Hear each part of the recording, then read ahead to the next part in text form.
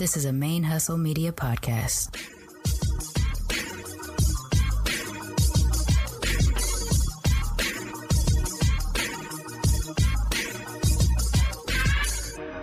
Hello and welcome to the show. My name is Jackie O and you're listening to Militantly Mixed. Yo, this is Rashani from the Single Simulcast. And when I'm not making you laugh or making up parody songs, I'm kicking back, listening to Militantly Mixed.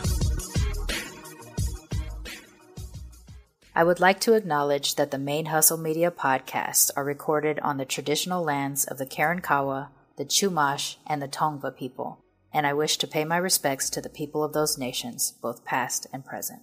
Hey y'all, welcome to Militantly Mixed, the podcast about race and identity from the mixed race perspective. I am your host, Charmaine Fury, aka The Blasian Blurred, the busiest mixed race, bigender, bisexual, polyamorous, atheist, comic book nerd, cat mom, and two-time Asian American Podcasters Association's Golden Crane Award-winning podcaster in this podcasting game. This is episode 174, and it is, I believe, the fifth installment of the Mixed Auntie Confidential. I need to drop a disclaimer here. At the time I'm recording this is very late on Monday, June 13th, which the episode is only supposed to drop at midnight on Tuesday, June 14th. I just got back into town. I had a family member had a medical emergency, and we left the state to be with them. We just got back last night, and today has just been pretty much running errands and trying to get our household back on track since we've been gone for a few days, get our cat situated, things like that. And so I actually haven't had a chance to do an edit on this episode. From what I recall from our recording, I did run long. I think it's an hour and a half discussion between Teresa and myself. And for the life of me, I'm so tired. I don't remember what all we talked about, so I'm going to let the episode speak for itself. I just wanted to record this quick disclaimer, knowing I wasn't going to get a proper edit done by the time this episode was going to drop. I am choosing to prioritize getting the content out over doing a clean edit so that I stay consistent on timing. Plus, I just really trust that the conversation Teresa and I had is going to be fine and doesn't need a whole lot of editing. I just don't recall if it does, to be honest. I don't have much else to say because, like I said, I'm exhausted and traveling, the whole thing.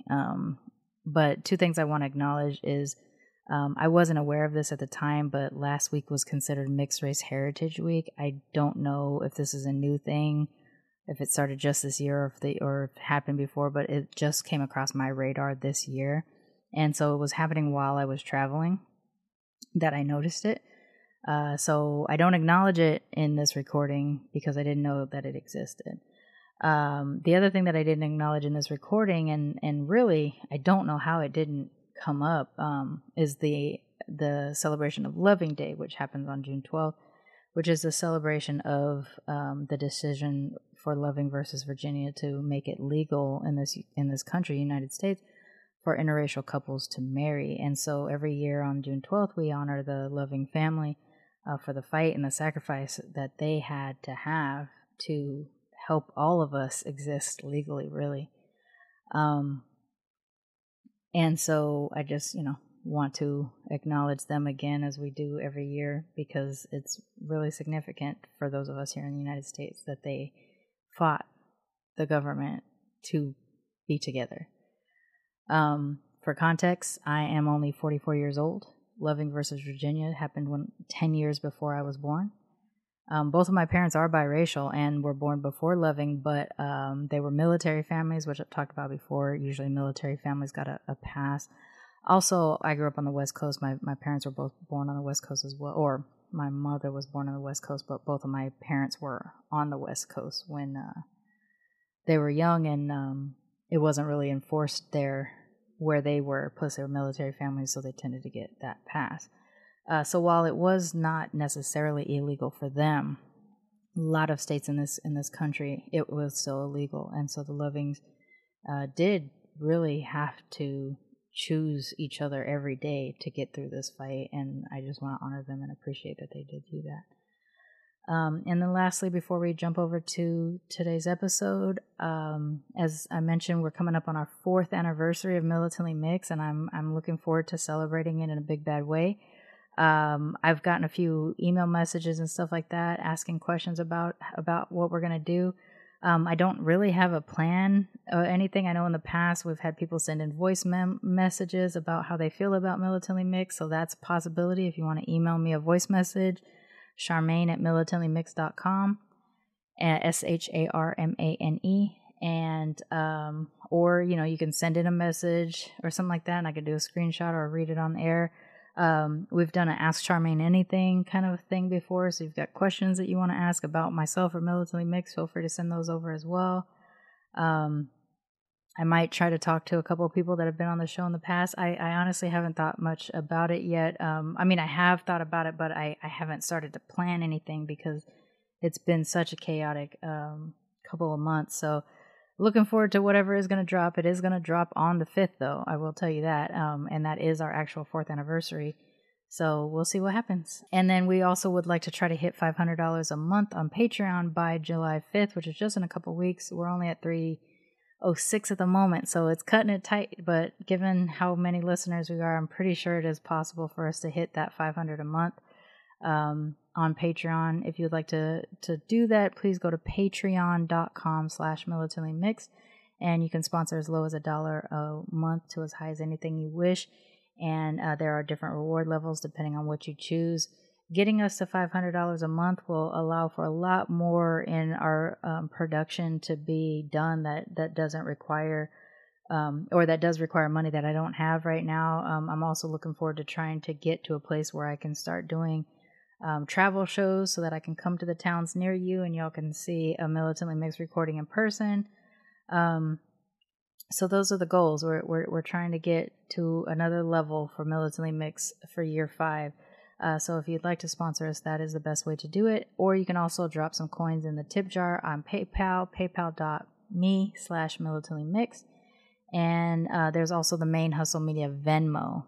It's just at Main Hustle Media, MANE, like my name. Okay, I'm exhausted, y'all. Like I said, this is an unedited episode that is about to drop. It is a Mixed Auntie Confidential episode with myself and Auntie Teresa.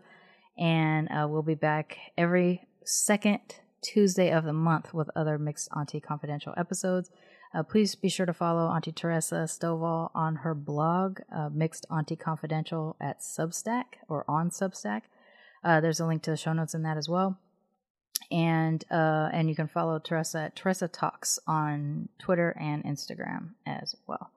And I think that's it. So without further ado, here is myself and Auntie Teresa Stovall for another edition of the Mixed Auntie Confidential. And don't forget to be your mixed ass selves.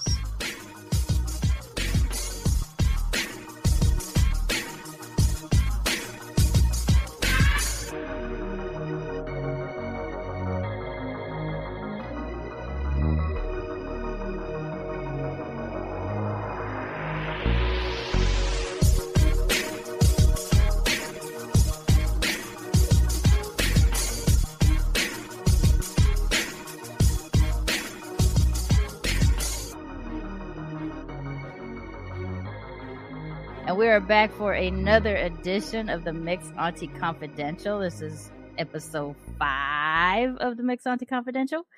And I'm joined again by Auntie Teresa Stovall. Why don't you tell everybody what we're getting into today? Hey, y'all. Today is the intersections of intersections. The intersections of intersections. I like it.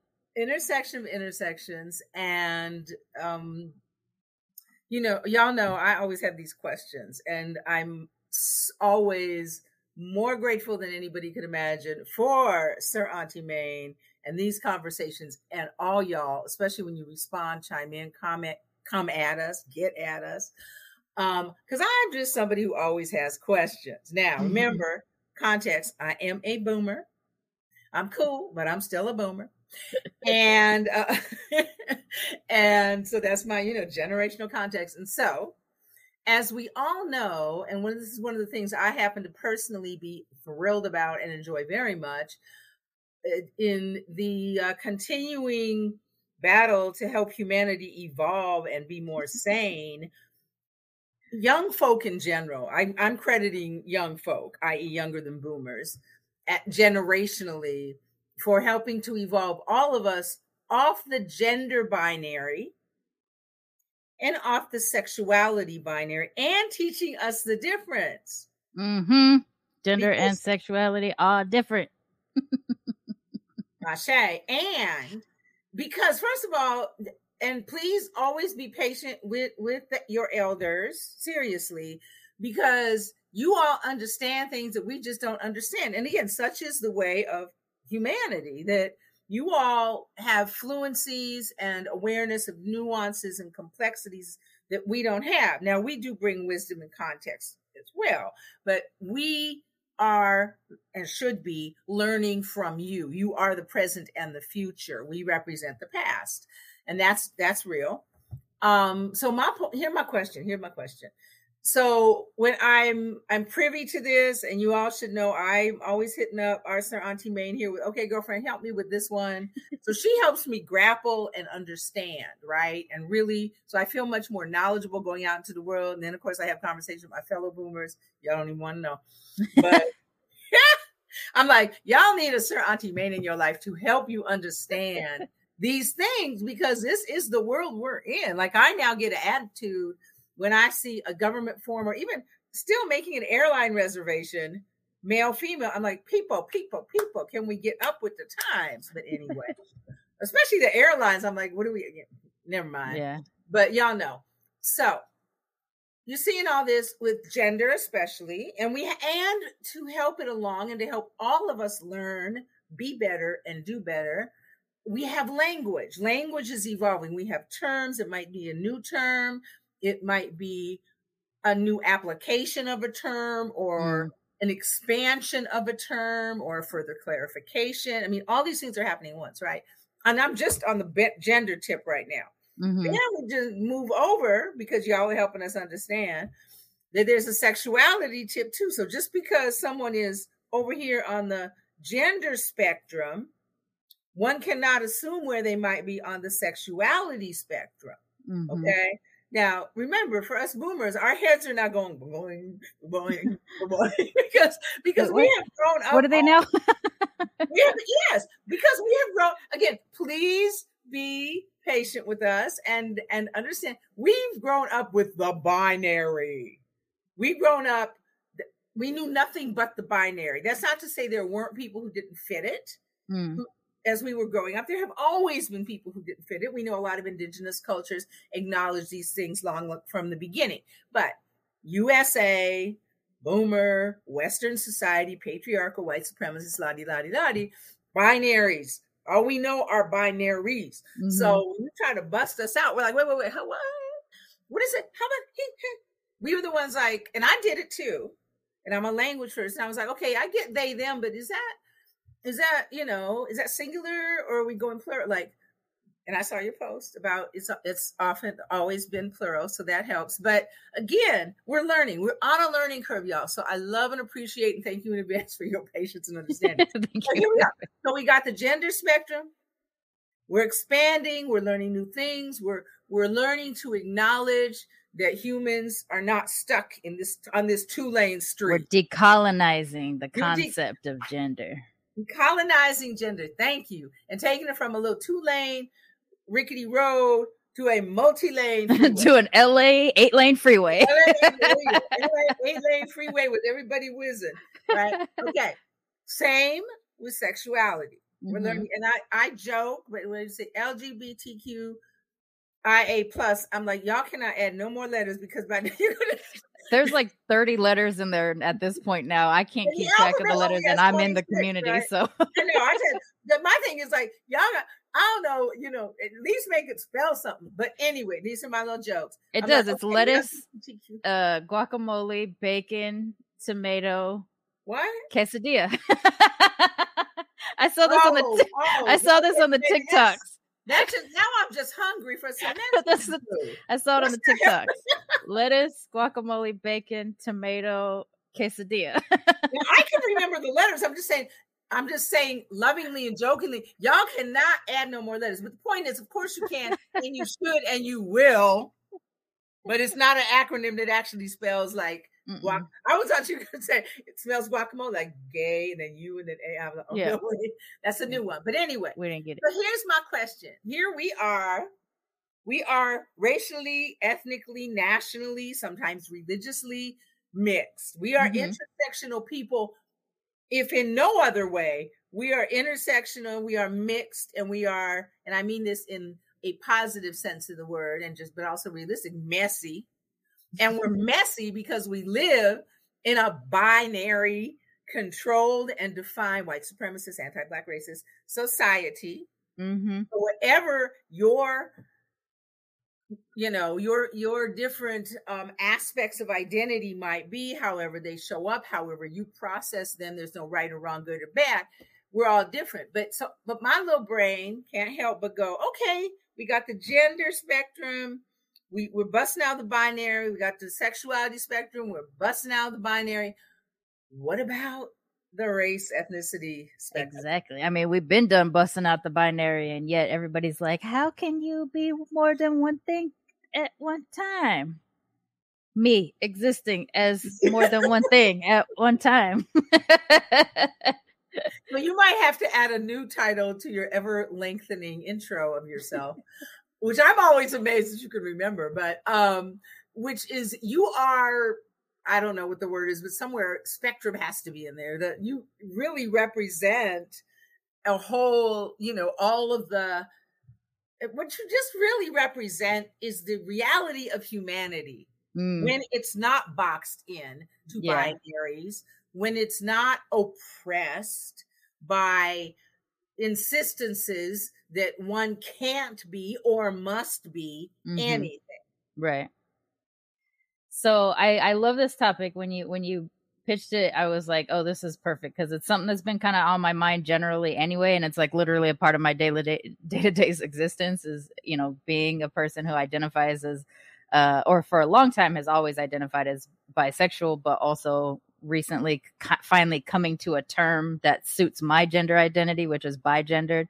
Because I always said, like, I'm not non-binary. I'm literally the binary. I feel both masculine and feminine.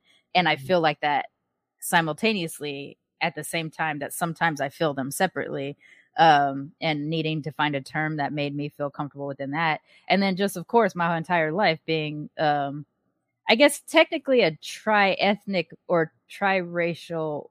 Let's go back to tri-ethnic. Like, I have 3 ethnicities, but I have 2 races, really, because, my mother was more yellow white and my dad was more black. And so if I'm going by biracial, I guess I can also be considered biracial based off the races of my parents. And then now I don't have a race. I don't have an identifying race or anything. So going with all let's just, for the purpose of like cleanly bigender, biracial, bisexual, like the triple B's, I walk around like this at all times, and I'm just trying to figure out, like, why are some of these concepts so much harder to grasp in the areas of race? And I'm talking about from my experience, because I like, people always question how I can exist as a multiracial person, and how, especially as an ambiguously presenting one, how do I get to be Black? How do I get to be Asian? But they can get the idea of me being attracted to both masculine presenting men and feminine presenting women at one time. Like, you understand the idea of attraction to more than but one that gender. But that understanding is new. Well, true. Yeah, I guess so. Because a lot of times it was like, oh, you're just waiting until you're going to be all the way gay, or you're experimenting and you're actually straight. Yeah, that's true. You're right. That's new. Like, certainly 20 years, and I'm being generous here. Yeah, that's true. That's a new concept for most of society, just as in general. Yeah. I mean, I'm not including Gen Z in this, but that, Gen Z was already there, I think. They've attached to it a lot earlier, I think. But they're growing up with it. So whatever you grow up with is more integral to your sense of being, and to how you look at and to your worldview, how you look at the world, how you perceive and interact with other people. So, like, for instance, people who look at me, I'm super light skinned, super ambiguous looking, and I literally present as everything to every group. Like, I wish I had statistics, but I don't. But but I'm black. I like you. I grew up in a mixed black environment. And I generationally had something that younger mixed black folks don't necessarily have, which is, I'm now realizing, a form of privilege. And some people would have said it was oppressive, but I've grown up with presumptive blackness. Yeah. If you got some black in you, you black girl. Like, yeah. And I had that. You did too. That's what I'm saying. Yeah, even I had that. Yeah. And the generations that follow me don't have that. They don't have that presumptive blackness. And so, of course, you and I are both curious as to what that means, and we could talk about that. But in terms of, so is it possible? You and I both know we exist. The last census made it very clear that multiracial population is growing, is one of the fastest growing categories in the United States and in some other countries, but in the United States specifically. And so how long we going to stay jocking this binary? Yeah, right. Yeah, exactly.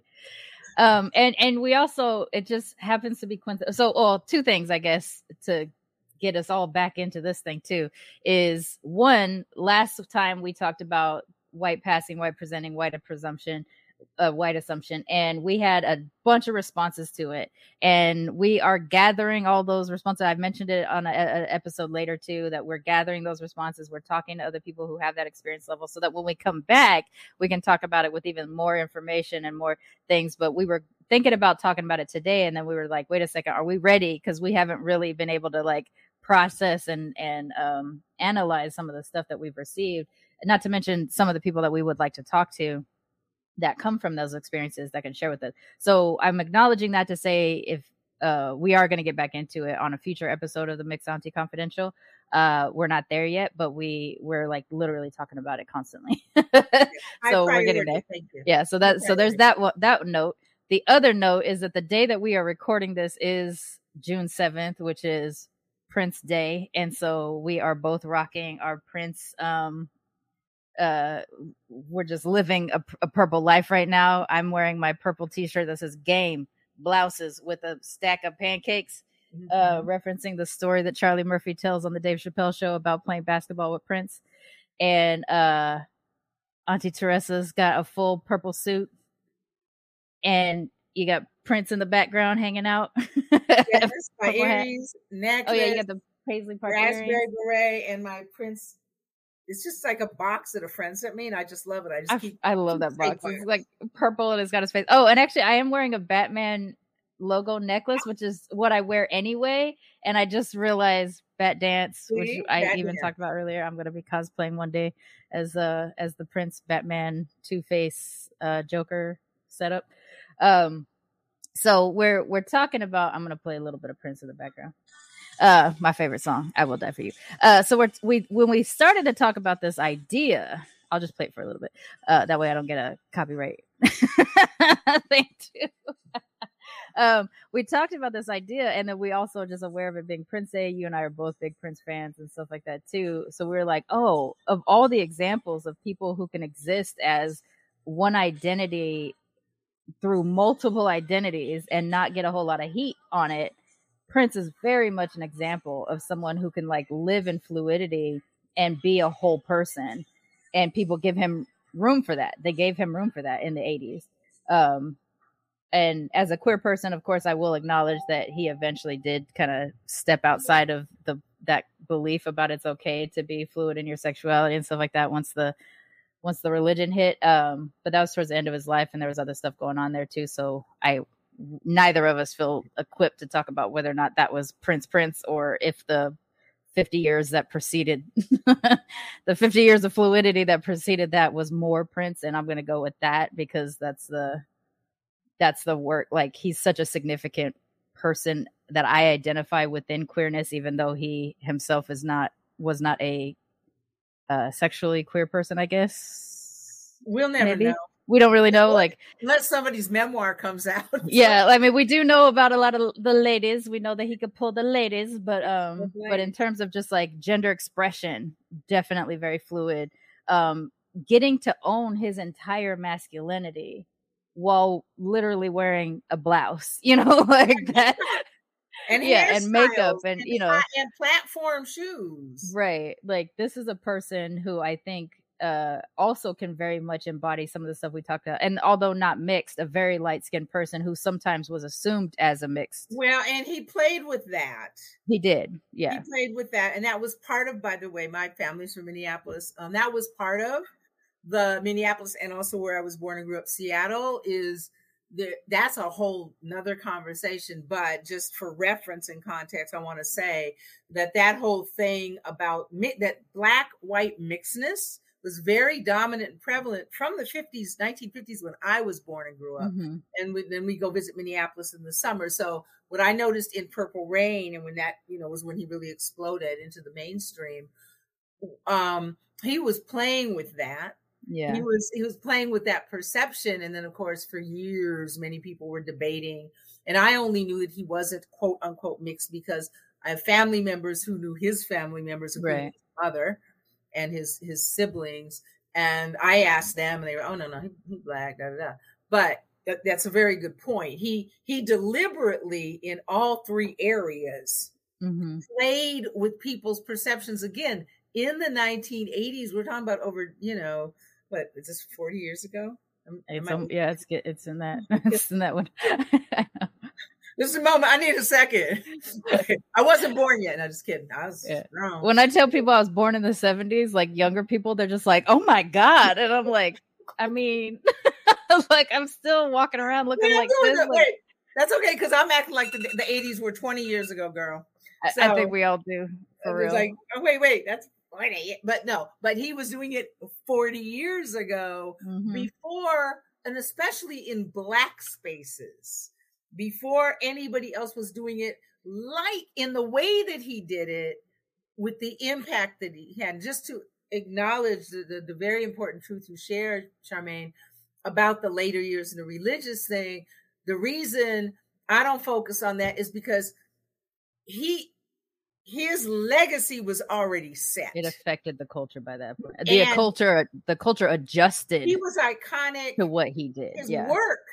Yes, his work, regardless of whatever he, like I said, he was going through personally or spiritually, the body of the most of his work that is the most iconic, the most popular, the best known globally, and possibly on some other planets, I wouldn't rule that out, represents the integrated fluidity and the non-binariness of Prince Rogers Nelson. Mm-hmm.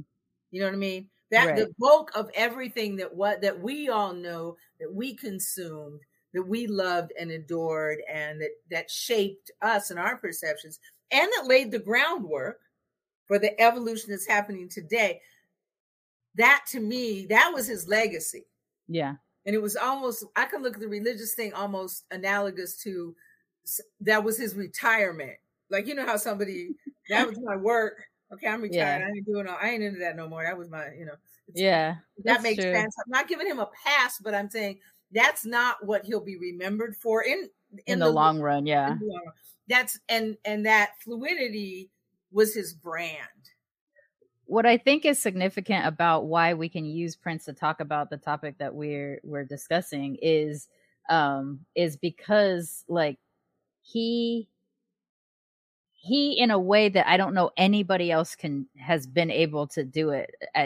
He has managed to maintain his masculinity and non-threatening masculinity with other people. Like, even like the machoist of people could be comfortable with his masculinity, while also being extremely feminine and embracing femininity and even like admiring it and putting it up on a pedestal, whether it's his own femininity or the femininity of the people around him.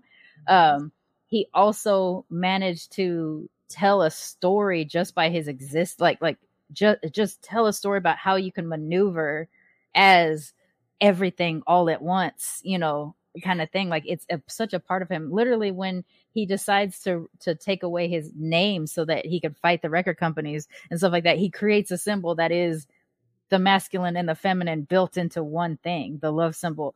Good point. That is, he's saying, I am not just this, I am not just that. His song he stopped the world from saying his name for years. Yes, for until years. He gave us permission. Right. there's something, I think there's a magic to how he lived his life that allows us to be, and I think especially as a queer person, I can say that like he is a mark of how you can do this. Like you can change your name. You can make people stop calling you the thing from the past. You can reclaim that name again later if you want to on your own terms. You could literally make it impossible for people to call you something. He didn't change his name. It was this. It was a glyph. Speaking of yes, Tafcap, the artist formerly known as Prince. The journal people who were writing about him, people like me, journalists, writers, authors. It was abbreviated. The acronym was Tafcap, the artist formerly known as Prince, or people said the glyph. The glyph, the artist, yeah. Referencing the symbol, right? The glyph. But Tafcap, the artist formerly known as Prince, like he told the world, you can't say my name anymore because Warner Brothers is exploiting me, da da da da da. And we all stopped calling him Prince. And then sometime later, when he had done what he needed to do, he came back and said, okay, y'all call him Prince again. And we immediately went back to it too. Like yes, but thank you. I actually wasn't thinking about that in terms of what you're talking about, but that's really, really profound and really important.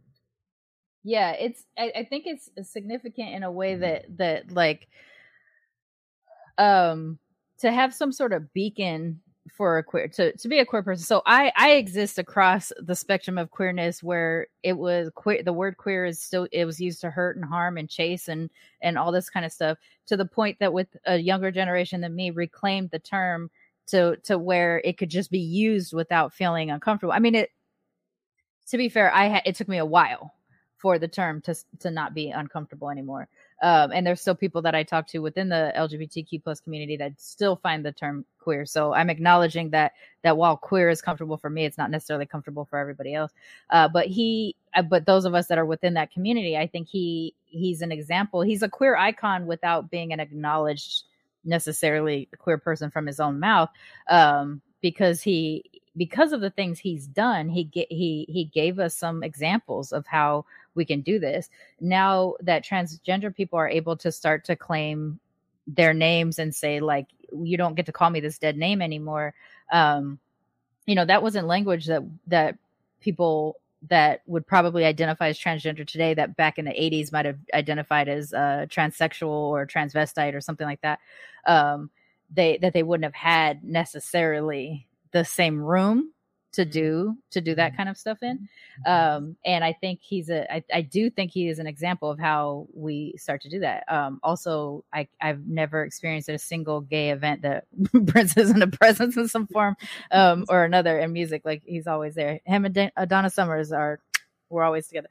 But because there's a lot of queer icons that aren't necessarily queer people, but they're just a part of our community in some form. Mm-hmm. But when we were talking about like how to connect this to race, it just seemed like, and you even said when you pitched it, you were even like, this might be kind of my random left field type of thing. And I was just like, literally, that's my existence. Like, I'm ready to talk about this because I do this all the time. Like, I will say, and I think I did say even earlier on this, I don't remember if it was offline or after we hit record, like, I'm always a Black and Japanese person. I'm always a Black Asian person. And even though I grew up predominantly Black within Black culture around Black people, and definitely was identified myself as a Black person, if anybody had questions about why I looked the way I would, it was like, oh, I'm Black with a Japanese mom. Okay, everybody gets it. You're Black. We're fine. Where I don't have the reverse of that in the Asian community, definitely not more specifically in the Japanese community.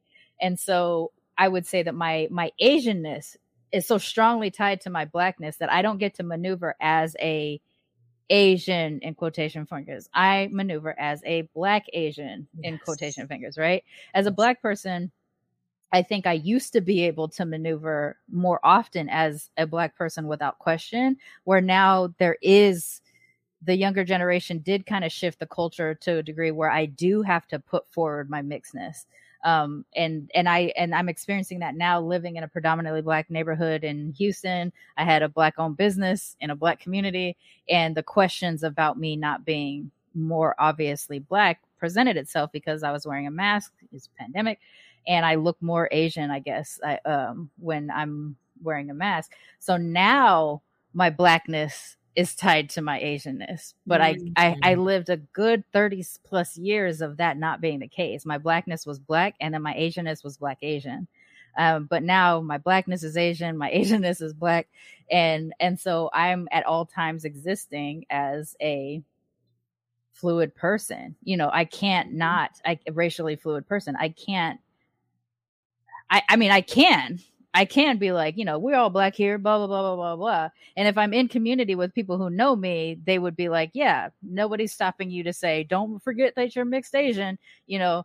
But when I'm in a predominantly Asian space and I say us as Asians, which I do, someone says, oh, is it the same for you? Mm-hmm. Which immediately lets me know that within Asian community, I'm not seen as a garden variety Asian person, right?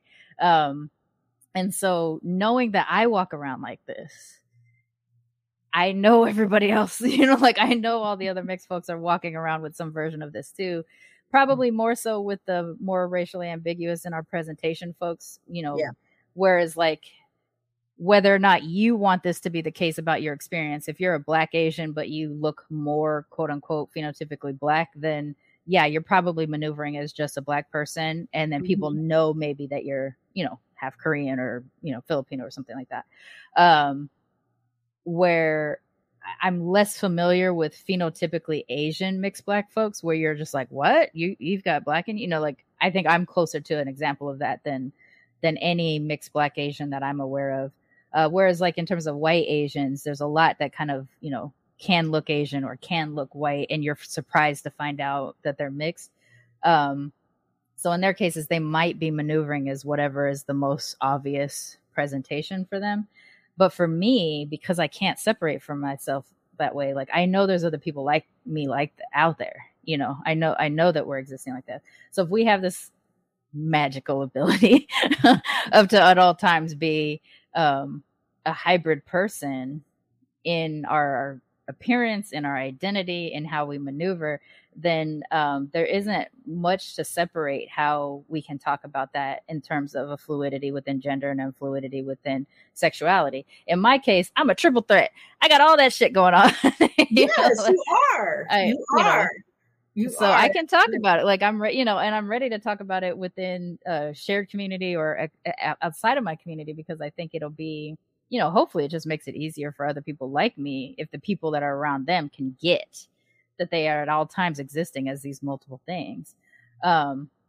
It's also so bizarre that we live in a Western society that is so restrictive like that. Like why those binaries are so important within Western society is very confusing to me. And the only thing I can get to besides the easy answer, which is white supremacy is wild, is why did white supremacy do that? Except that they saw indigenous people from all these lands they were conquering and they were like, why aren't they more obviously male, more obviously female? Why are they having sex with people who look similar to them? Why are they practicing, you know, all these different cultural things that, you know, just the difference from them, I guess, is the reason. But I still don't really, I don't understand the functionality of the binary. I see the functionality as this, and you just gave a great prep for that, is that white supremacist, patriarchal, Christian.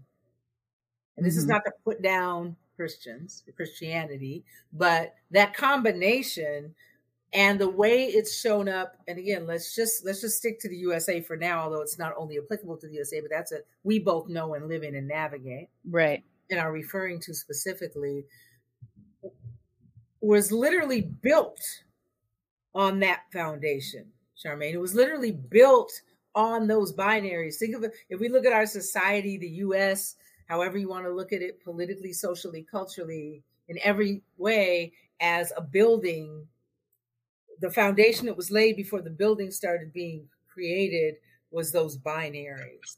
And I believe, I mean, all of them, just like everything done in the context of these systems, is done to control people. And control means restricting. Control means defining for you and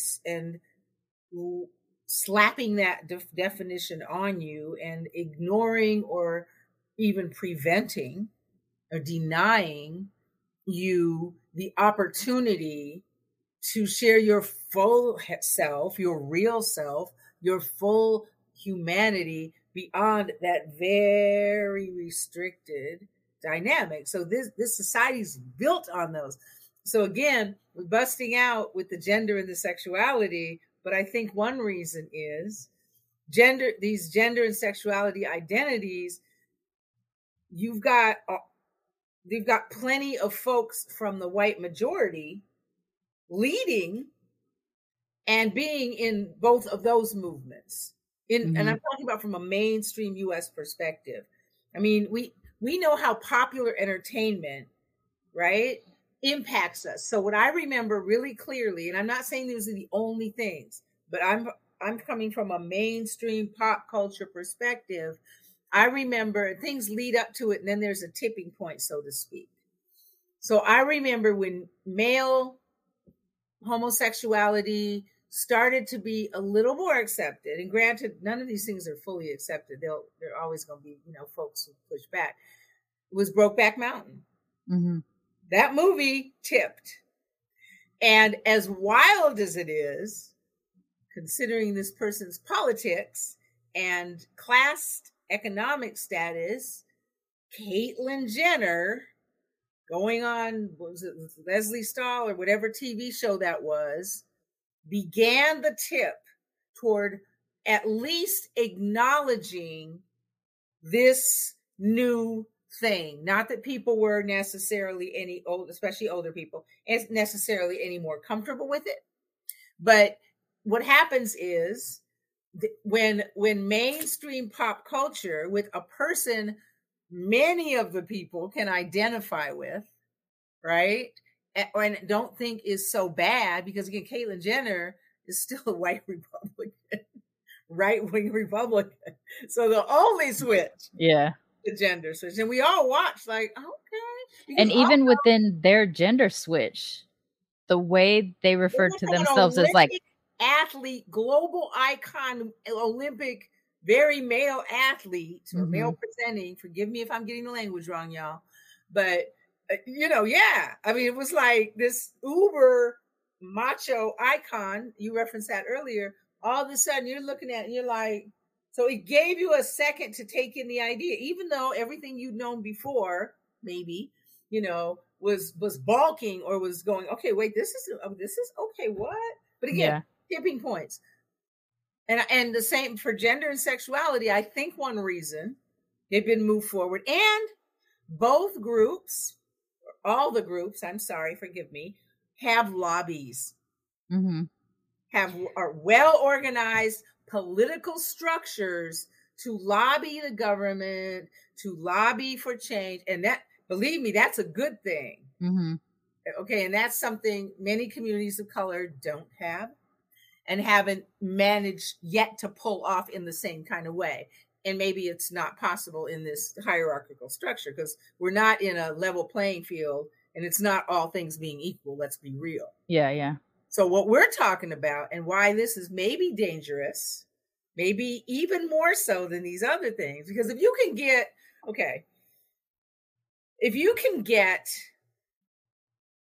say, okay, we're just going to do gender for a minute. And this is what, how I'm looking at it. Okay. If I can, tomorrow, I can just announce, okay, I am he, him, they, them, whatever it is, that, I'm cisgender, hetero, she, her right now. That's how I've been, that's me. But if that were to change, I now have, for the first time in U.S. history and maybe global history, a framework in which I can announce a change, an evolution, or just a reclamation of my real self that I've had to hide all these years, and many other things. But I can now say, yo, listen, y'all, we can be on a Zoom screen. You can say Teresa Stovall, he, him, they, her, they, da, right? There's now language and an accepted, Not that every single individual accepts Sure. it, but an accepted, recognized, validated institutional way. And more, well, I did complain about the airlines saying, are you male or female? More and more forms and organizations and, and official documents, they have are starting to adjust. Male, female, non-binary, other, I prefer not to say. Yeah. Okay. Even my doctor here in Texas, of all places, has a category for sex, born sex, and category for gender. There you go. And that was huge to see because I hadn't even seen that in LA yet before I left. And here I am in Texas, which is literally chasing down trans affirming families and on my doctor's form. Right. But then that opens up a different question of shit, do I check this box? Right. In a state that is yeah, like in a hostile environment. Yeah. So there's that part too. But we also talked about that with checking the mixed race box for the census too. So like exactly with being strategic. So, we know so now there are actual official ways for me, for us, for you, for everyone to express their gender identity, and we are learning and becoming more comfortable with the notion that it could change. It is fluid, that the notion of fluidity, that's the newest of the new concepts that society is getting used to. So you're my primary, I brag on you all the time to my boomer friends, y'all, and some of my Gen X friends. They're like, Tress, I said, I got to stay up on this stuff. But if I get to Atlanta and all these people are like, oh, you're Charmaine, I'm just going to be like, what did I do? I know, but this is everywhere. It's my friends everywhere. But I mean, I'm always like, no, I've got somebody. Because if a couple of my friends said, they said, your kids teaching you something. I said, well, they could, but I'm hitting up, Sir Auntie May. I'm hitting up my girl because. Can I call you my girl? Yeah, I must. Okay, thank you. Because you'll tell me. That's very selective. Well, thanks for asking. It's very selective as to when that's comfortable for me, and it's certain levels of closeness of people. A rando on the street does it, and I'll be like, actually, so it's a different thing. Because but also I was doing it in the cultural context. Yeah, in the cultural context, that's the thing. G-U-R-L. So pretty much, I'm gonna say this, even though it might be read terribly. It really only happens in the Black community that I keep it open. But that's how I'm saying it to you. I don't say it to other people, but we have that in common. So yeah, if somebody's gonna get mad about that, great, hit us up. But that ain't the point. The point is that you keep me up. So that society is moving. The needle is moving, as the cliche goes. The needle is moving. The needle has moved. It is constantly moving. Here we are now. Let's focus strictly on race / ethnicity, right? Now, first of all, one thing we all know, or I want to remind everybody, because we get our official information from the census, the U.S. Census, held once a decade, right? The U.S. Census is interesting. In my memoir about growing up mixed, I literally detail how different races are described from the first census in the 1800s to the 2020 census. Literally, I bugged those census people for months, and they literally finally were like, "Oh my God, here she go again. She is not going away." I was like, "I need that," and so I literally verbatim from every census how race and ethnicity is categorized and how it shifts. It is always done, just so y'all know, big picture. It is anytime it's an official form, okay, and especially government, it is always done for their purposes, their agendas, their advantage. And especially in the U.S. Census, it is only designed for their manipulation and for their allocation of resources and for how they're going to perceive and describe and structure and control their society. Let us be clear. There is nothing benign about it. I'm not saying it's evil. I'm just saying be clear about it. And so my thing is, I would feel bad for anybody who's gaining their personal sense of identity from a census category in any group. Which we do see. We definitely saw posts like that during the census. A lot of that. And it's always in flux. There are always groups lobbying. Like right now, we now have a nice acronym, MENA, Middle Eastern North African folk, who have long been categorized as white. White, yeah. Because of all the reasons. that white people want them to be categorized as white. And there's some pushback there. There's pushback from some other groups for more specificity, for a different kind of inclusion, Afro-Latin people, all these kinds of things. So I just want, in talking about official categories, but decisions are made based on that data. And we don't know how that data is manipulated. None of us see the sources. So when we see a report, which becomes a news story, and then we accept it as truth, that's how it works, right? Yeah. But it's not necessarily representative of actual humanity, of the actual citizenry or society, the people walking around living their lives. Yeah. So when we get to race and ethnicity, let's go. Okay, so we're on a binary, right? And in the United States, historically, it's a black or white binary because it's a white supremacist domination, anti-black racism, and everything else and every other group of people falls somewhere again along that spectrum. But but what never changes is the white supremacist domination and the anti-black racism. Right. Okay, so it's an essential that we lay that groundwork for context, right? Because that hasn't budged since 1619. Right. Not one iota. Needle has not moved. Okay, in reality, it hasn't budged. And black, I say mixed black, and because you and I are mixed black, but we're not black white, but that's a whole nother conversation. But just for generalization, black white mixed people aren't new either, been here since 1619. Okay. But the dynamics are different. And there's more and more variations on the theme of being mixed in general and mixed black in particular than there ever have been. Yeah. It's multi-generational, like you. There's just all kinds of things. So, and we know, because we both work pretty much full time in the areas of identity, you in all three spectrums, me in the it's tiring. Spectrum. I'm over here, race, ethnicity, nationality, religion, because mine's black, Jewish, blah, blah. We full time in this world, in these streets, right? And so, and we spend a lot of time observing and interacting with other mixed people who are grappling.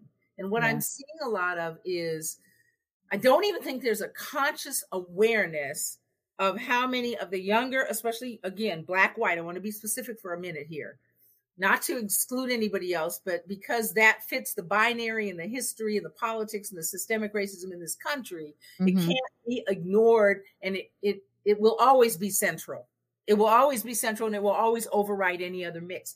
Is that fair? Is that right? Not necessarily. Is it real? Yes, it is, and it's not going to change. Right. I just want to say that.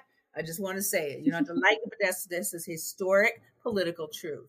So with that being said, so here we are, and you see these folks grappling with this binary, right? Charmaine, you see them fighting with it, and you see them, well, I'm just as much white as I am black. I can be white too. And I'm like, okay, well, that's not my understanding of white. But explain it to me, because I want to understand you, because your reality is something I am not familiar with. That's one of those things, like, I hope it is the case for the younger generation, if that's how they wish to maneuver and things like that. But like in our experience, being from the generations that we're from, those weren't our options. And short of being 100% passing in the sense of passing from way back, right? Not, like nobody is ever wondering what you are. Right. They just straight up. Like in the case of, I think you brought up that musician, the Halsey, whatever her name is, right? Yeah. Like, had nobody told us, I would have missed her. She was not one that I was picking up, right? So say someone with a presentation similar to her.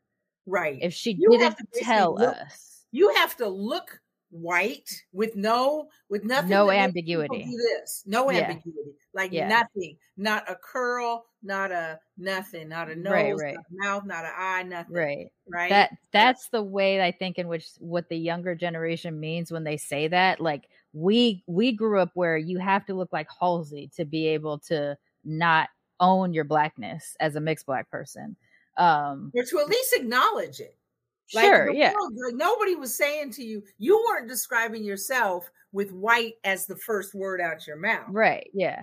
Yeah, I'm mixed, I'm light, I'm ambiguous, look at da, right? And most of the time it wasn't even saying I'm black and white mixed. It was saying I'm black with a white mama, which is exactly the situation of my friend and co-host of Blurred Comics. I'm black with a white mama. Like, That's what I did. I'm black with a Jewish mama. that's how Absolutely. his family identified. That's how our friends identify. Yep. If he says something that isn't even remotely viewed as non-black, someone in the group would chime in, "Oh, he got a white mama," and then that would clarify the point. That clarifies it. Yeah, exactly. And that might not be the case for the current young generation and what happens after. I don't know what that looks like. I can't really relate to it in a way where I say, like, I hope that people can identify the way they wish to identify within their actual ethnic and racial breakdowns, I think, but like I can't relate to it. So I don't know how to make that comfortable for someone like me. Where I think it becomes dangerous, and maybe this is what you might have been alluding to earlier, is when somebody says my fluidity means I can do a she who will not be named from Washington move, where you pretend to be a race of somebody and say, well, it's my fluidity. I've always felt like I was this, where that's a different thing. That's a culture vulture. That is somebody who is trying to, that we're not co-signing or supporting that. But if you come from, but like for the person that I speak to on the show regularly, let's say a black, white, biracial person, to keep it within this context, who doesn't get to be seen as black or white or whatever it is that they are predominantly around, those are the people that I'm talking about. Like, I hope you are able to find the way to maneuver comfortably and be your whole mixed ass self. That being said, society absolutely dictates. Well, right. Society isn't right. When they say I'm just as much white as I am black, I'm like, well, yeah, on a genetic, you might be more white than you are black. Yeah, shit. Yeah. I'm more Jewish. Like, what happens to you when you walk through the airport, when you walk through TSA? What happens to you when you get pulled over by the police? What happens to you when you try to get a bank loan? This is what we're talking about. We're not trying to invalidate anybody's racial and ethnic identities or cultural identities, by no means. When we talk about this stuff, we talk about being realistic and how you maneuver. That's why we talk about the fluidity of identity. We talk about my experience. Here's what I am ethnically. Here's what I am racially. Here's what I am culturally. Here's what here's what I want to let you identify me as. All of those things exist at the same time. Yes. But if I'm still as an ambiguous brown, yellow, person blackish, in a blackish, like if this is how I look and I walk into a grocery store in West LA and I'm being followed around by white women, like always would happen to me, in that moment, I'm not mixed Maine. Right. I'm black. You're black. And I know that. And I absolutely know that that the person might not be identifying me as a black person. What they are identifying me as an other that makes them uncomfortable enough, a non-white person. Exactly. And that's the binary that we're talking about. Yeah. Yes. To the young people we're talking about right now who are like, well, I'm white, I'm like, again, like you said, not to impose my perspective, but nothing has actually changed in this country. So you can go around with, I'm just as much white, whatever, but white folks, okay. And by that, I don't necessarily mean your family, the friends, the one who love you or want you in their crew, but whiteness, white America is still based on the premise that you are either pure, whether you're actually pure or not. That's based on the notion of purity, their notion of it, and exclusivity, or even if they're including MENA and Jewish people, all that, some Jewish people, that's a whole nother conversation we will never have publicly. But whiteness, I guess my question to them is whiteness letting you in? Is whiteness, they'll say, well, that's a good way of whiteness letting you in, not forgetting different individuals and all that. No. Is whiteness letting you, is the political systemic whiteness that we're talking about, that controls every aspect of everybody's life. I don't care who you are. Ultimately, like you said, you're going to run up against it in the store, in the airport, somewhere, right?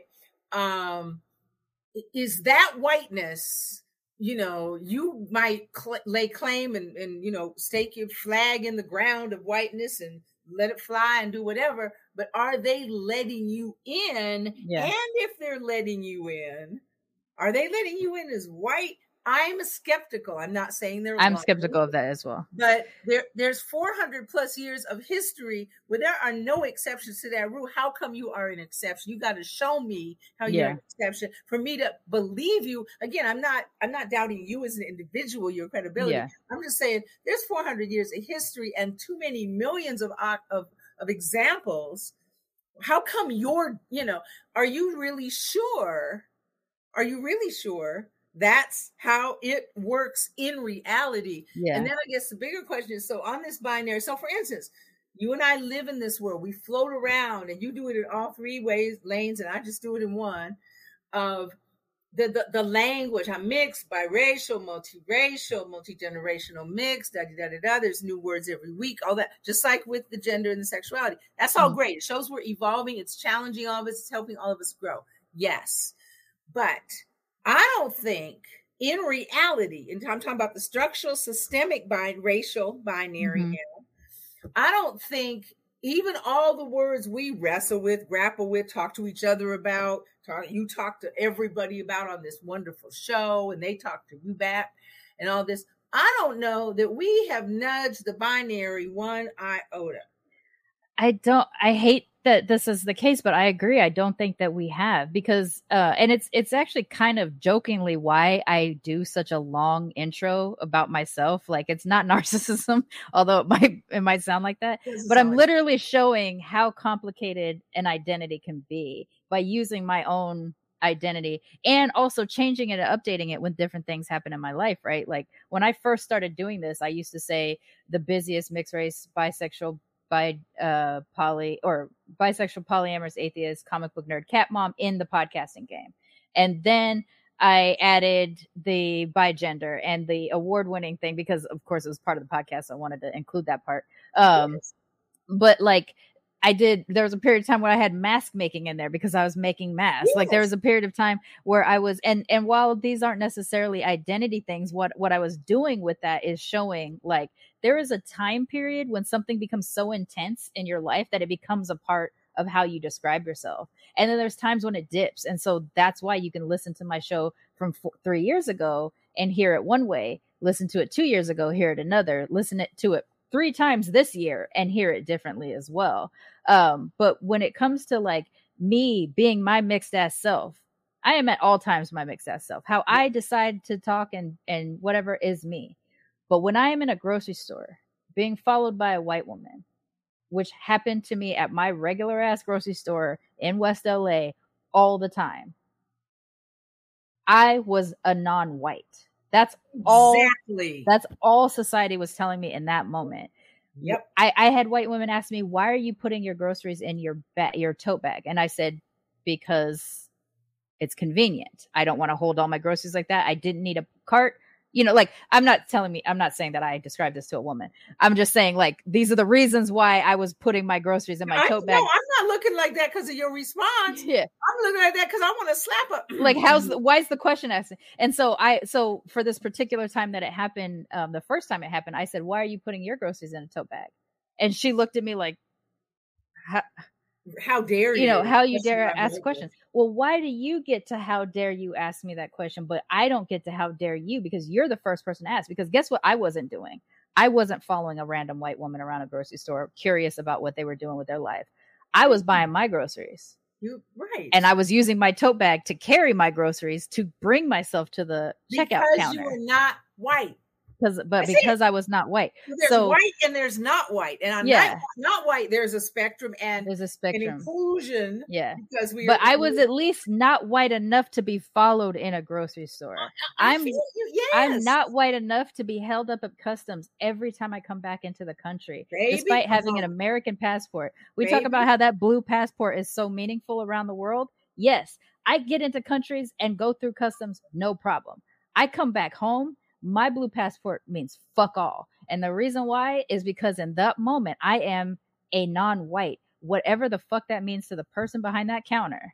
I'm people just behind the counter are often black and brown and black. You know, it has but happened. it's PSA. It's Yeah, doing their in job. most cases, for me, it has happened to be a white person. But yes, I have watched black and brown people pull Girl, Middle Easterns out of the line. Can we do a whole episode on our airport escapades, please? Oh yeah, because we have brought up the airport a few times on this show. We should do that. You know that is my bane of my existence. Yeah, it's a rough thing, but so like when I talk about being my mixed ass self, that is about me.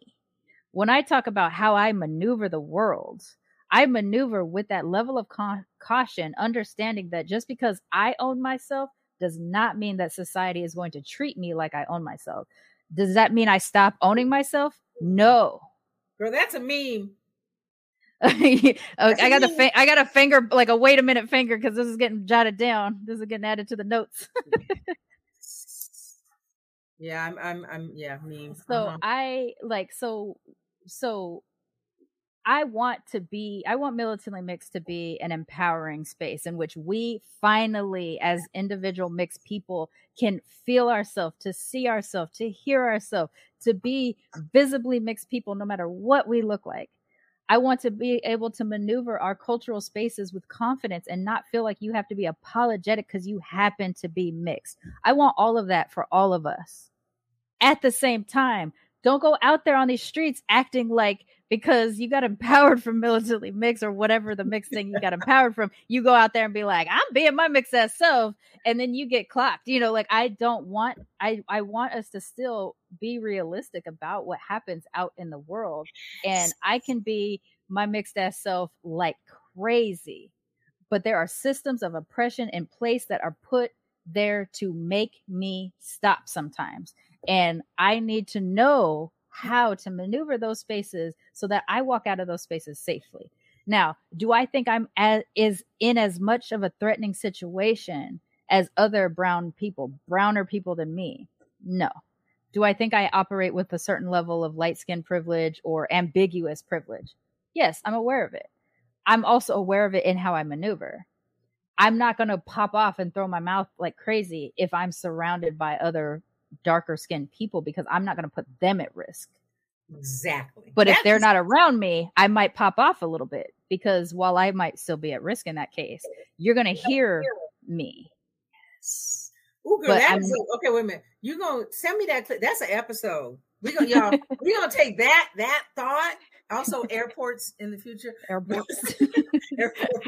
But you and I should just travel together airports and see what happens. Like we stand like 4 or 5 people apart. A document, girl. I have to give up my pre-check though. I love my shout out to the pre-check. Anyway. I'm gonna have to get that because I'm starting to travel a lot. But yes, we should do that. That's a documentary. But that thing you just talked about, I just wrote down. Okay, y'all, that's gonna be a future episode.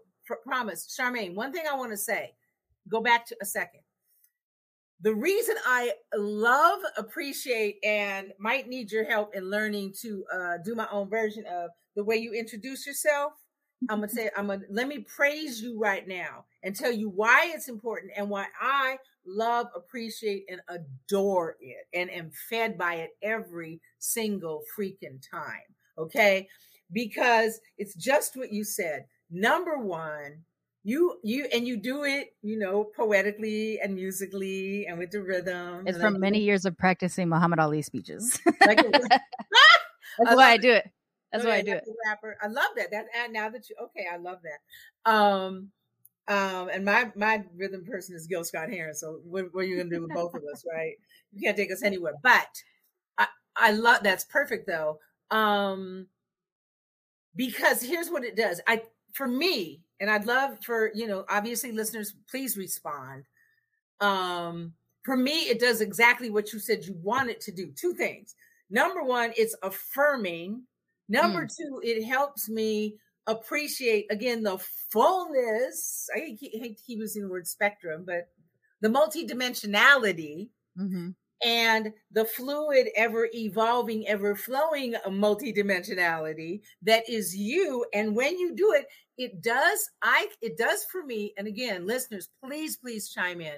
It does for me what we talked about Prince did for the culture, for the country, for the world, for the planet, which is you're giving a beautiful example of one day it might be this, one day it might be that, unapologetically. And that is in essence what Prince did. Prince might be strutting around like A one day, B one day, C day one day. He was always very black. But if you've seen that, really, remember the viral clip that went viral maybe a month and a half, 2 months ago when he was 11 and being introduced? He was He was his militant. He had a beard. Militant. His vernacular was so black. Yeah, I was like, okay. I know. He was 9 or 11. He had like a little mustache and stuff like that. He was hella grown already. You know, I mean, he was just straight hood. And I mean, and when I say hood, by the way, y'all, I'm from the hood, and it's a love term. Me too. Let's be clear. Yeah. Again, because I don't say I'm ghetto. I say no, I'm never. Yeah.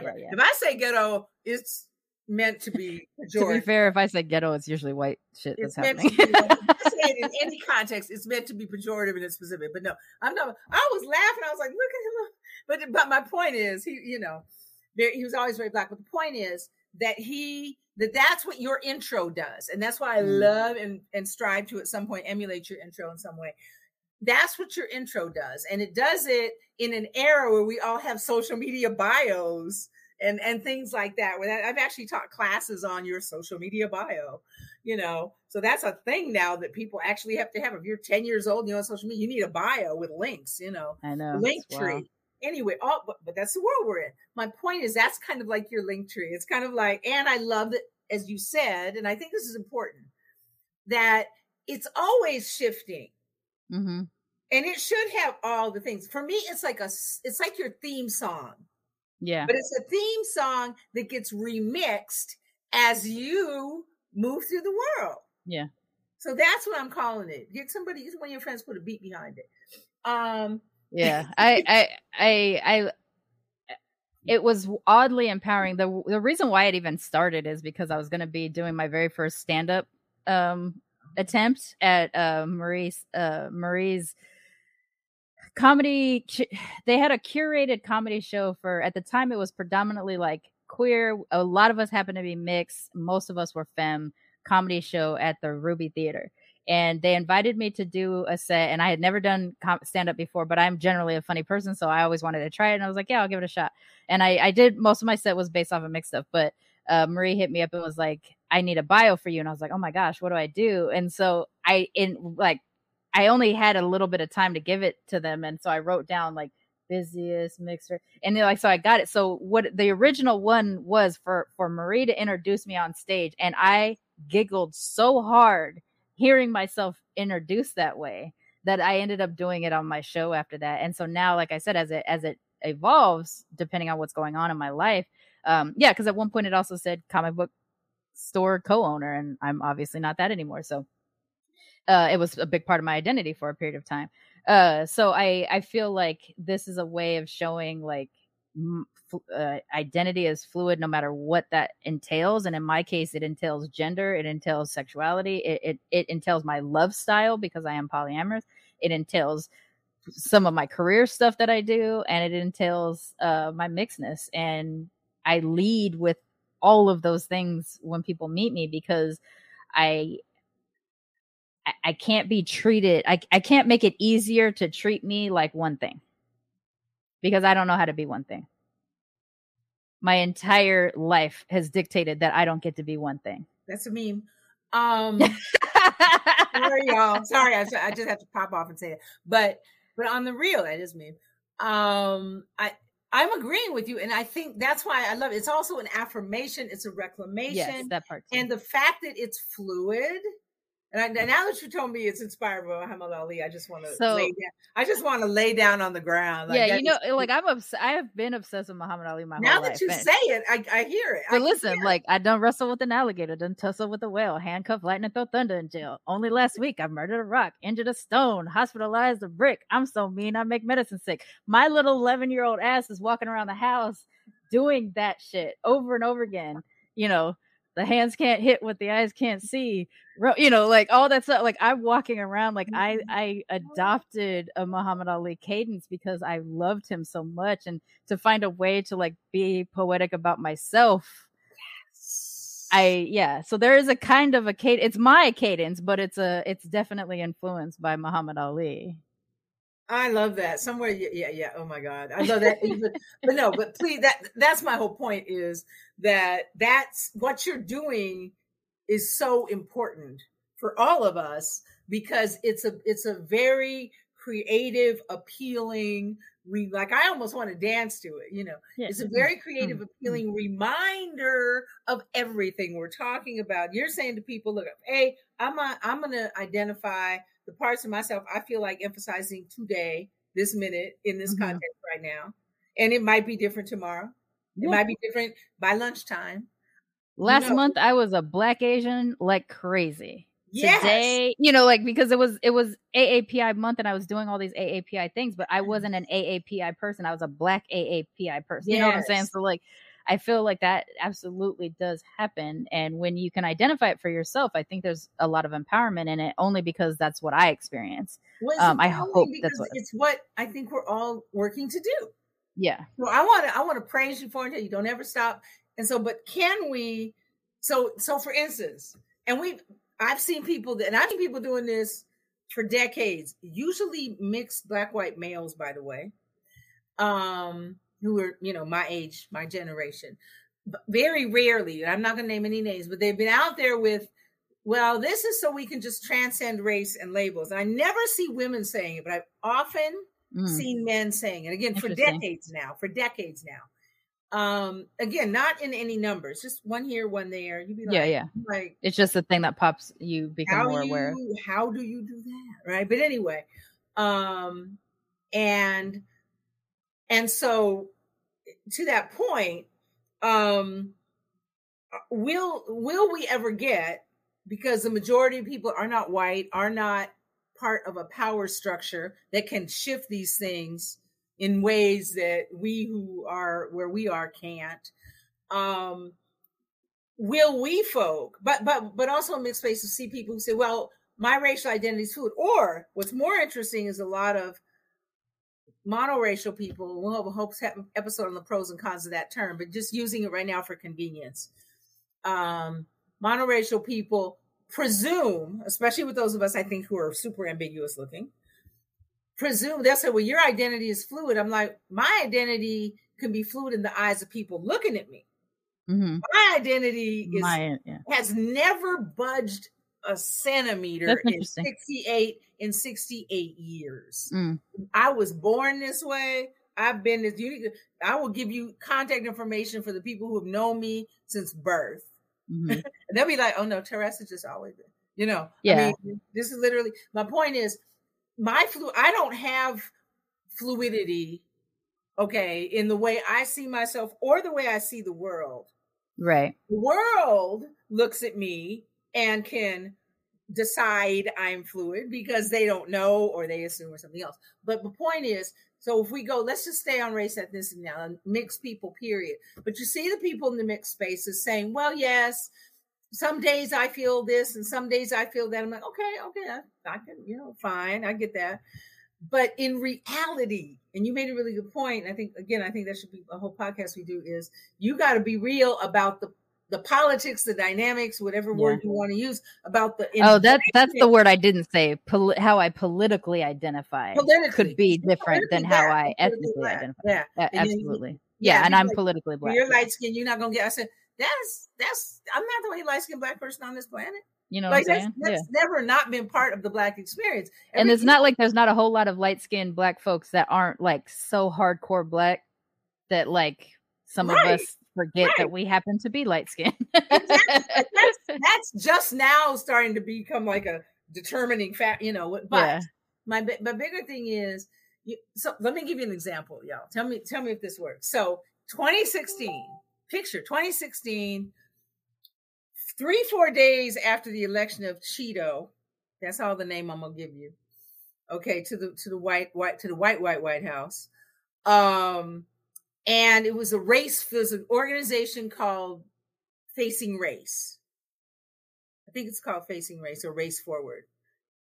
But anyway, maybe it's called Race Forward Facing Race Forward. Forgive me, I didn't look it up. But they have a conference, an annual or semi-annual or biannual conference or semi-annual conference. And they were having it in Atlanta where I live. And I was all excited. I took the day off work and I thought, oh, there's, lots of big name speakers and folks. And it was just going to be fun to, connect and all that. And I'm filling out the registration form. This is 2016. I am a boomer. Context. Okay, I'm filling out their registration form. They are not based in Atlanta or even the South, as far as I know. I can't remember where they're based. But anyway, and for the first time I saw the question on the registration form, name, address, what are your pronouns? I was like, now I'm filling this out at home ahead of time, online. I had to call somebody. I said, what is this question? I don't understand this question. I would literally, I didn't know what they were talking about. This you hadn't really heard it. Yeah. 2016. Certainly not in relation to moi. Like nobody had ever said to me, what are your pronouns? Yeah. I knew there were conversations. I'm from the West Coast. I got millennial kids who were in college at the time or just out of college at the time. So I'm not completely clueless, but it had never been in my face like, oh, by the way, girlfriend, what's your gender identity? What are your pronouns? It didn't even say what's your gender identity. It just said, what are your pronouns? I was like, they said, oh, and of course it was a younger person who answered like, duh.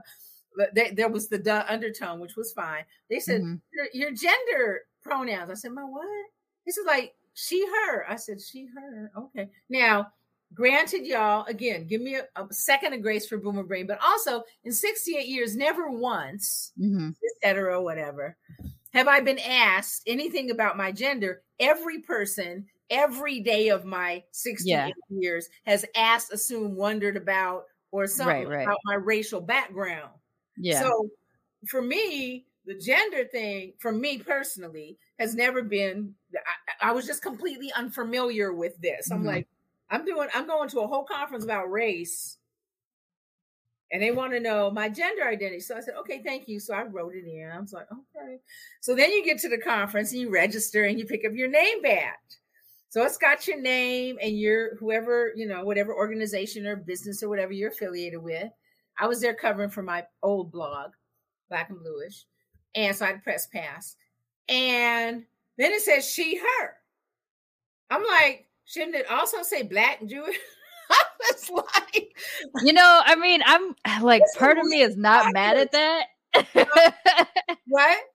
Part of me is not mad at that because like everybody already knows that I'm going to tell you at some point in a conversation that I'm Black or Japanese or Black and Japanese. So like, I'm not personally mad at that idea, but I know there's a lot of people that would be like, oh my God. You would save questions and it would save me having to engage in, because I'm also there as a journalist, so I'm there covering. Yeah, so exactly. Yeah. But also not just that, I was almost like, well, the thing that I want people to know is that I'm, for your however you want to put it. Yeah, I mean, again, the she, her, okay, whatever, and again, not to dismiss it, but that was my first encounter with it. And then they made a big deal out of it. People would introduce themselves and my pronouns are. So that was my first immersion introduction with it in actually impacting me. Number two, they made a big deal out of having, and this was actually hilarious, and y'all can talk about me all you want, but I raised a son and helped raise a little brother and had a husband or two. But anyway, they made a big deal out of having a unisex bathroom. They took the women's bathroom, of course, and the big women's bathroom closest to the festivities. And they had signs, if you're not comfortable, and there's a regular gender specific bathroom down the hall, but it was a big deal. So I'm like, okay, I'm from the West Coast. I'm a hippie. I'm a hippie. And what? I'm a hippie. I can do this. I'm Teresa, but I'm also like, and it's closer and I got to go. So I'm like, okay, this should be interesting. So, and then there's the regular men's bathroom. You know how they do. They're right here. So you can see, so you see men going in and out the men's, you see men going in and out the other one, people going in and out the other one. So I was like, okay, that's the gender one. I said, okay, this should be fun. I go in and up. So I use it 3 or 4 times. No incident. I'm like, they've been not putting no urinals in here because I am not trying I'm not trying to be around all that. But anyway, the last day, y'all, I go in, open the stall, the seat is up. Now you can talk about me. I have a younger brother. I raised a son and I've had a husband or 2. Okay. I went off. I was like, oh, see, this is why I did a That whole actually is more of the debate about the unisex I went bathroom. off. Charmaine, I came out. That's funny. I was like, see, this is why I did the whole thing. See, this is why. That's funny. No. You do not. And that I was all of a sudden, my poor son, especially after the divorce, and he's now the only cisgender male in the house besides the dog. You know. Yeah. Oh no, he comes over here, leave the seat up. I come out hollering. See, I don't have to deal with that with a male partner because we have cats and we keep the seat. We keep the toilet closed so they don't drink water out. Right. And so when we end up in places and the seat is open in people's houses, I'm like, why is your toilet seat open? Like, it makes no sense to me. You me in the public bathroom. I was fine. No, I absolutely. I was like, oh, see, no, though. I'm not I do agree that is more of a debate because I'm also a bigendered person. I also grew up being rushed into the men's bathroom to pee because the women's bathroom was too long growing up. So like, I've never really struggled with intersex bathrooms in any way, shape, or form. I also understand that that's a different experience for someone like me than for other people. But like, when I see a toilet seat up, I do get angry because it's gross and I don't want to have to touch it because that's somebody else's reason to make me have to touch it. So I end up having to put my foot on it, and then that's the whole thing. That's the whole thing. Then you feel like you're doing toilet yoga. Here's my first time I ever. Oh, I guess I have the thing. This is the Work It Fest. This was it's a woman podcasting festival. It was the first time they asked you to like put pronouns on your thing. And at the time, I only used she, her, hers because they only let you do she, her, hers, they, them, theirs, he, him, his. They didn't give you. Yeah. So and there was a trinary. Yeah, it was a trinary. Exactly. And then this is the Geek Girl Fest, which is also predominantly femme comic book thing. And I have stickers. So they gave me stickers. So I got to pick they, them, she, her, he, his. And since I'm a person, the other part of pronouns that is different from me than different from other people who experience some kind of gender fluidity or transgenderness is my grandmother, who is, Japanese, gets English pronouns mixed up because the pronouns aren't used the same way in Japanese as they are in English. So I grew up being called he all the time. My brother grew up being called she all the time. So for me, my pronouns, and this has less to do with my personal gender identity than just my experience. I am she, they, he interchangeably because of being called he growing up at my Japanese side of the family.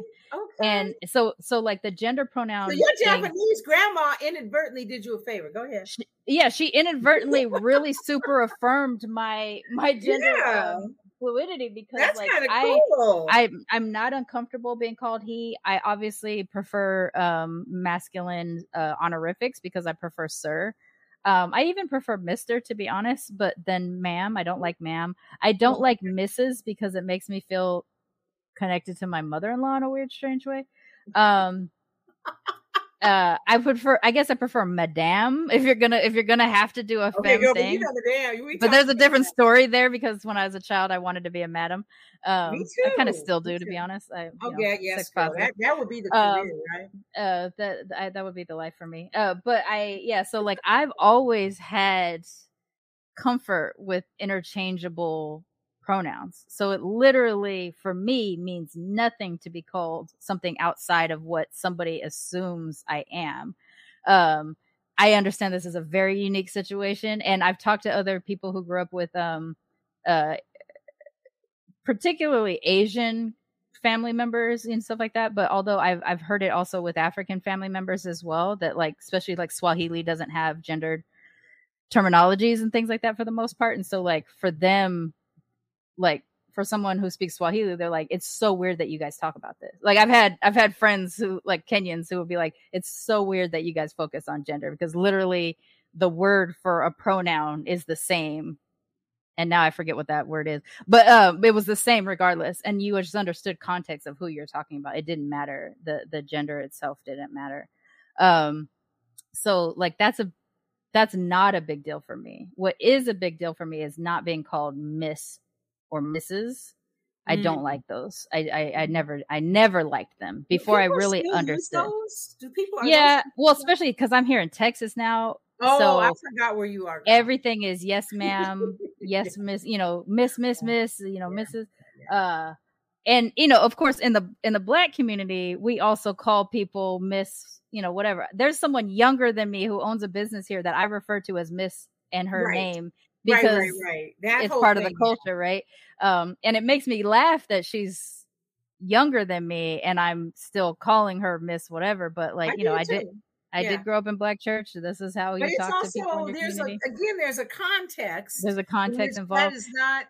That was not designed to deny anything about you. And it's just this like saying girlfriend, baby girl. I do it almost entirely with Black folks, a little bit with brown folks, and not with white folks.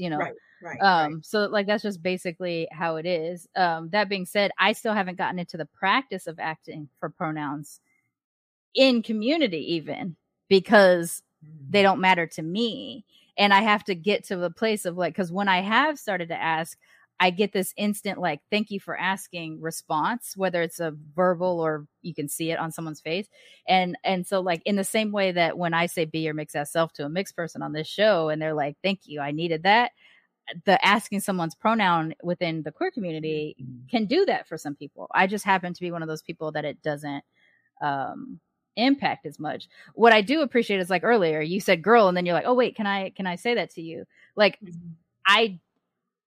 I said exactly what it is. It's very specific. It's to a very specific people, Black people in general, but it can be dicey there too. But it's mostly people that I have love for. So my podcast, co-host on Blurred Comics, we've known each other since we were 8 years old. He mostly calls me bro because that's the kind of friendship we are. But every now and then, if I'm feeling a little soft, he will change it and call me girl. And I didn't notice that was happening mostly when I need gentleness. So that's a conversation we'll eventually probably have because I don't think it's intentional. I think it's literally. But that's kind of beautiful though, isn't it? It's really kind of awesome. And I love this about this particular friendship that I have with You're Sean Babe. so tuned into the nuances of you. With me specifically, and it goes further than just calling me bro when we're talking about some nerdy stuff or a girl that we both are attracted to or something like that, to a degree of just being even in tune with my emotional state enough to be how you doing, girl? That kind of stuff happens. And so he's of all my male friends, or male identified friends, he gets it, and I don't think he knows that he gets it. You know what I'm saying? It's so natural to him. Tuned into you, and maybe he's the kind. I don't know him. The kind of person who's tuned in general to people. Right. He's a girl dad too, so I think there's that, and maybe that, but also like I said, we've known each other since we were 8 years old. He can tell when I become anxious. If we're in public together, he will steer me out of a crowd when he can tell I'm starting to get tense. And this is nonverbal communication between us. He's also really good with reminding me to snack so that I don't get mangry. So it's just a very, in particular, it's just a really good friendship dynamic to have someone that's that aware of you, and also that we're not romantic. It's outside of romantic sexual. It's literally just two dude friends, and one of them happens to have a vagina. Literally, that is the nature of our friendship, and to have him that in tune is dope. He's also mixed, so there's other parts of the intersectionality between us that I think brings us that closer. That being said, I realize that we have gone to an hour and 25 minutes. And I know we have way more about this to talk about because we totally can. But before we get too deep in the weeds, do you want to highlight a little bit your most recent articles for Mixed Auntie Confidential, and then how people can find you, and then we'll start to wrap up? Or do you have any last words about this before? Also, last words about this is I want listeners to share your thoughts with this, because we're wrestling with this, right? We're both wrestling with this. A lot of what we've been talking about lately too is growth conversations between you and I Yes. So that we grow as individuals, but also so that we're prepared to be the right kind of resource for the people in these categories that we may or may not be members of. In particular, last time's the white passing one. We're not members of that experience. Yes. So we want to be a good resource, but we also don't want to be like, expert here. Let me tell you about yourself. You know, right. We want to that's understand, important. and we want to understand and appreciate. But that comes from understanding. So yes, growth conversations. I love that. So thank you. So growth conversations. So yes, Mixed Auntie Confidential is my blog, and it's on Substack. It's mixedauntie.substack.com. So recent topics have been funny. So my last this week's post was a poem. It was a poem in honor of my ancestors that I wrote kind of spontaneously. And the week before that, it was an excerpt from my memoir, an excerpt from my memoir about how I'm a jazz baby and how that influenced my identity, the intention and the intentional community in the 1950s of Black male jazz musicians married to white, and in my mother's case, Jewish, because back then Jews were not identified as white. At least my mama wasn't. Mm-hmm. Intentionally created communities, were friends, and created a community where they bought houses. This is in 1950s Seattle, in the part of Seattle where people of color were redlined together. And they lived near each other. They socialized together. Of course, the men worked and played music together as well. And the women literally sat at their various kitchen tables and decided in the 1950s, there was no formal birth control. There were no reproductive rights. There was no abortion, legal, safe, to have babies around the same time so that their mixed children could grow up with a sense of normalcy and identity. And that's intentional. I think that's awesome. It is so awesome. And I took it for granted until I was really working on my memoir and started talking about it, beginning with you in our interview and all of that, and realizing. So that's what the other post is about. Of course, my next post will be this conversation. But I'm loving how we find topics to spin off that are so important. And again, but listeners, we want to hear from you. And I'm at Teresa Talks on Instagram and Twitter. Mm-hmm. And as for Militantly Mixed, don't forget to follow us on Twitter, Instagram, Facebook, the Tickety Talks. I'm still working on trying to grow the Tickety Talk at Militantly Mixed. And of course, you can always go to militantlymixed.com. Also buy your t-shirts, your logo tees, your Mixed and Hella shirts, Mixed and Hella Black, Mixed and Hella Asian, Mixed and Hella Queer. I was going to wear my Mixed and Hella Queer t-shirt today until I realized, because of you, that it was Prince Day. So I was like, all right, we're doing game blouses today. But those are out on the website. The Be Your Mix As Self t-shirt is actually still on the website for this year. I'm just going to leave it up this year. And there's tote bags too. Like, I'm surprised I haven't started seeing people buy these tote bags, because I love tote bags, and one says Be Your Mix As Self. So cop you a damn tote bag, people. Seriously. And and I guess that's pretty much it for this week. So don't forget to be your mixed as selves. And if you would like to engage on this topic, please continue, because we had such a good response last time.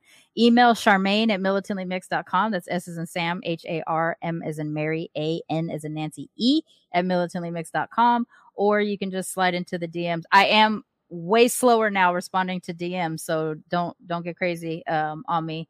I'm still a one main show. So, and I got 4 shows that I'm working on, and I have like 8 Instagram and Twitter accounts for all my different ventures. So be easy with me on that, but be your mix yourselves. Militantly Mixed is a Main Hustle Media podcast, produced and hosted by me, Charmaine Fury. Music is by David Bogan the One. You can follow us on social media on Twitter, Instagram, and Facebook at Militantly Mixed. If you'd like to become a sponsor of Militantly Mixed, please go to patreon.com/militantlymixed for monthly sponsorship, or paypal.me/militantlymixed for a one-time only donation. And if you like what you hear on Militantly Mixed, please subscribe, rate, and review on iTunes or wherever you listen to podcasts. And don't forget to be your mixed ass self. Main Hustle Media. Turn your side hustle into your main hustle.